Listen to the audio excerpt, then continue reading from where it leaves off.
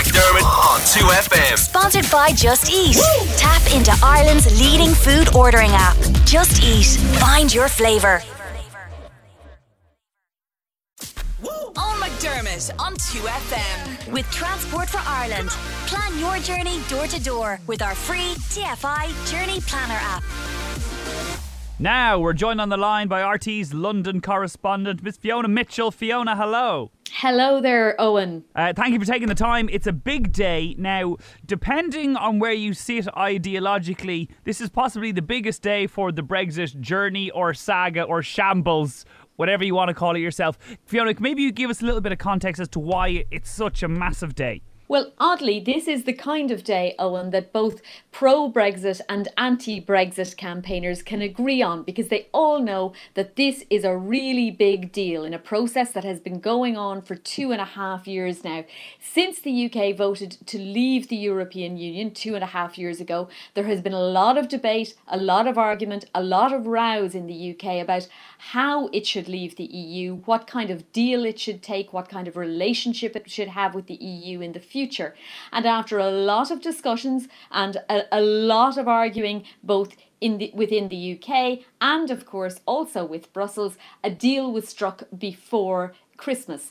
And then Theresa May brought that deal back to her MPs and said, now you have to vote this through for it to be legally binding. But her MPs did not like what they saw or heard from that deal. There was due to be a vote on the final deal before Christmas, but Theresa May knew she was going to lose it, so she decided not to go ahead with the vote, but she cannot defer this forever. And so that vote is happening today, and it's a really big deal because it essentially starts to chart the course of where the UK goes from here. Remember, only 11 weeks left until the UK leaves the EU.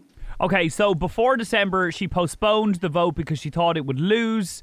And obviously all the focus is on Theresa May, but it's not just her. There's a huge team. She's put her brightest and best minds to work, and this is the deal they've hammered out. So let's assume in their minds they think they can get no better deal because it's the one they're putting to the people. So what are the main stumbling blocks in this deal that could see it fail? What are the things that people in the UK are saying, no, we don't like this and we'd rather have no deal than this deal? Well, the biggest, but not the only stumbling block, but definitely the biggest for most MPs, is the Northern Ireland backstop. Now, that is essentially an insurance policy that has been written into this deal at the behest of the EU and the Irish government.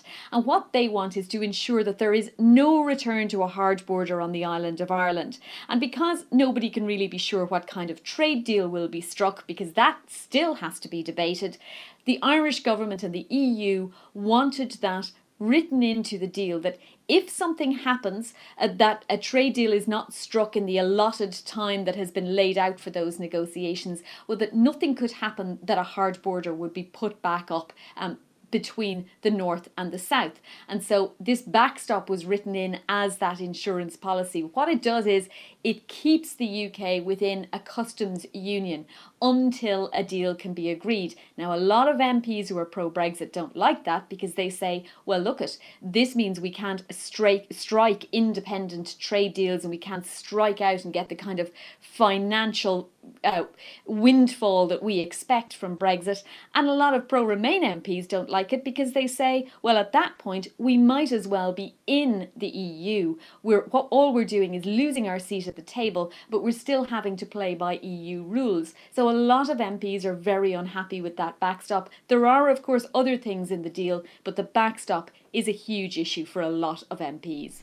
And can you give us an idea, Fiona, in layman's terms, if, say, this deal is voted down and it doesn't pass and the UK crash out of the EU with no deal, what does crash out mean? Well, the bottom line is nobody really knows because it's unprecedented. It's never happened before.